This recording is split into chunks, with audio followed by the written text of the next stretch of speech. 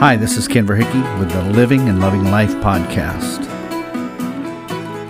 Good morning, everyone. It is a beautiful Sunday morning out there. Today's word of encouragement comes from Psalm 20, verse 7.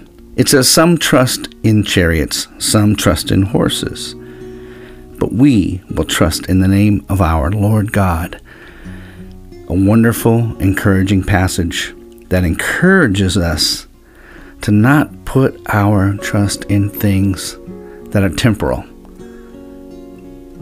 I know over the last 30 some odd years, we've seen such a rapid increase of technology.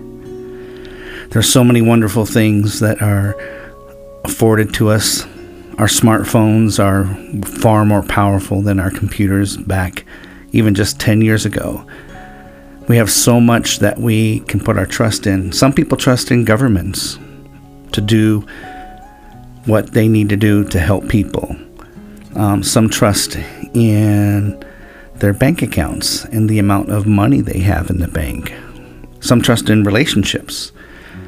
There's so many things that we put our trust in, but in the long run, a lot of times these things are not sustainable.